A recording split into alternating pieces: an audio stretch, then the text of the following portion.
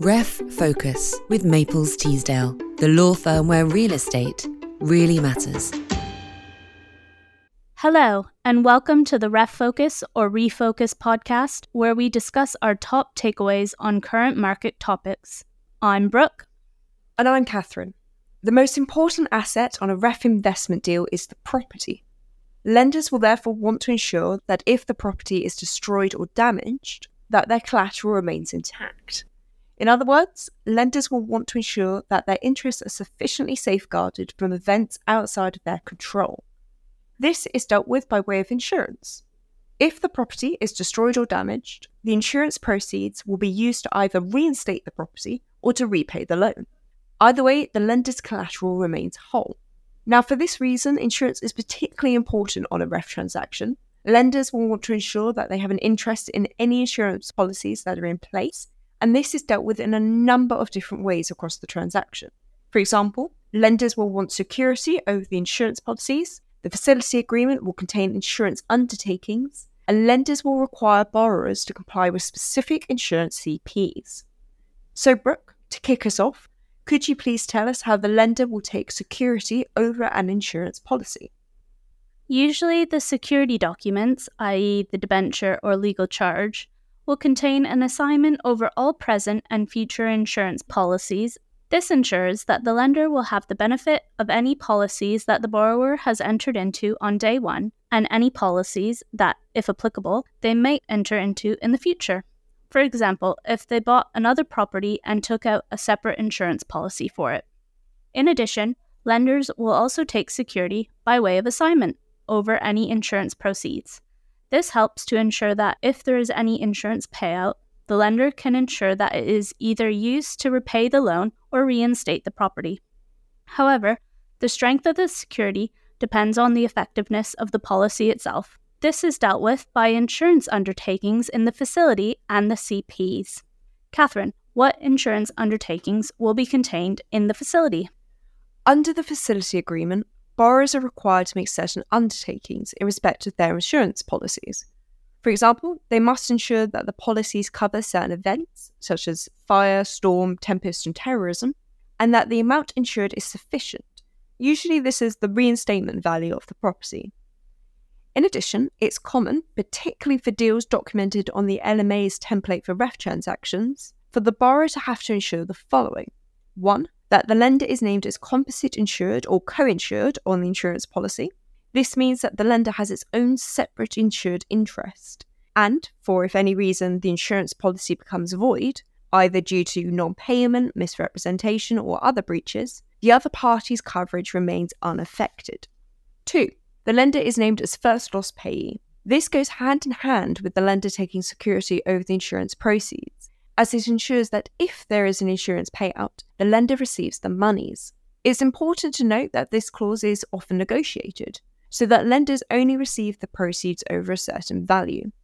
And finally, lenders will want to receive prior notice of any proposed policy amendments or cancellations. The insurance undertakings in the facility agreement, though comprehensive, don't grant lenders complete reassurance. As an added layer of precaution, lenders also embark on their own due diligence. This is done by way of specialist insurance CPs. Brooke, could you run us through what insurance CPs will be included on a REF transaction? First, the lender will review the insurance policies currently held by the borrower. They will want to understand whose name the policy is in and therefore who can grant security over the policy. Lenders will want to ascertain the scope of the insurance policy. They will compare what the insurance policies propose to cover, for example, fires, tempests, etc., to the insurance undertakings in the facility to ensure that everything they expect to be covered is covered. Further, the lender will also want to check that the sum insured is sufficient to cover potential damages or losses. Again, this will be stated in the facility. And finally, lenders will check the duration of the policy and whether it is currently valid. Lenders will want to ensure that any insurance policy the borrower holds is valid on day one and be aware of when it is due for renewal, which is usually annually. The key takeaway is that the lender will want to ensure that the borrower can meet the insurance undertakings that have been specified in the facility. Katherine, are there any other insurance CPs to be aware of? Yes, one of the most important insurance CPs and most heavily negotiated is the insurance broker's letter. The insurance broker's letter is a letter issued by the borrower's broker or insurer containing a number of statements about the borrower's insurance policy. These statements need to be aligned with the borrower's obligations under the facility agreement.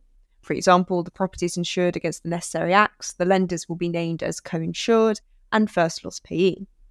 The IBL therefore gives the lender that additional layer of comfort, a third-party confirmation that the policies meet the requirements, without the lender having to delve into fine print of the policies themselves. The LMA produced a template IBL in 2016. However, this is still one of the most heavily negotiated documents on any transaction. Insurers and brokers will want to be comfortable that they can give the statements in the letter and will heavily amend the letter or tailor the wording so that it directly accords with the policies in place. The drafting, reviewing and finalising of the insurance broker's letter can therefore take time. In order to ensure that it doesn't hold up completion, remember the broker and insurer are third parties outside control of both the lender and the borrower, it's important to start this process really early.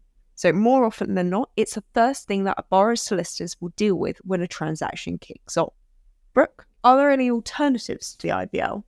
IBLs are time-consuming and require a lot of negotiation. As an alternative to an IBL, a lender could appoint an independent insurance consultant. The IIC will act on behalf of the lender and liaise with the borrower's broker.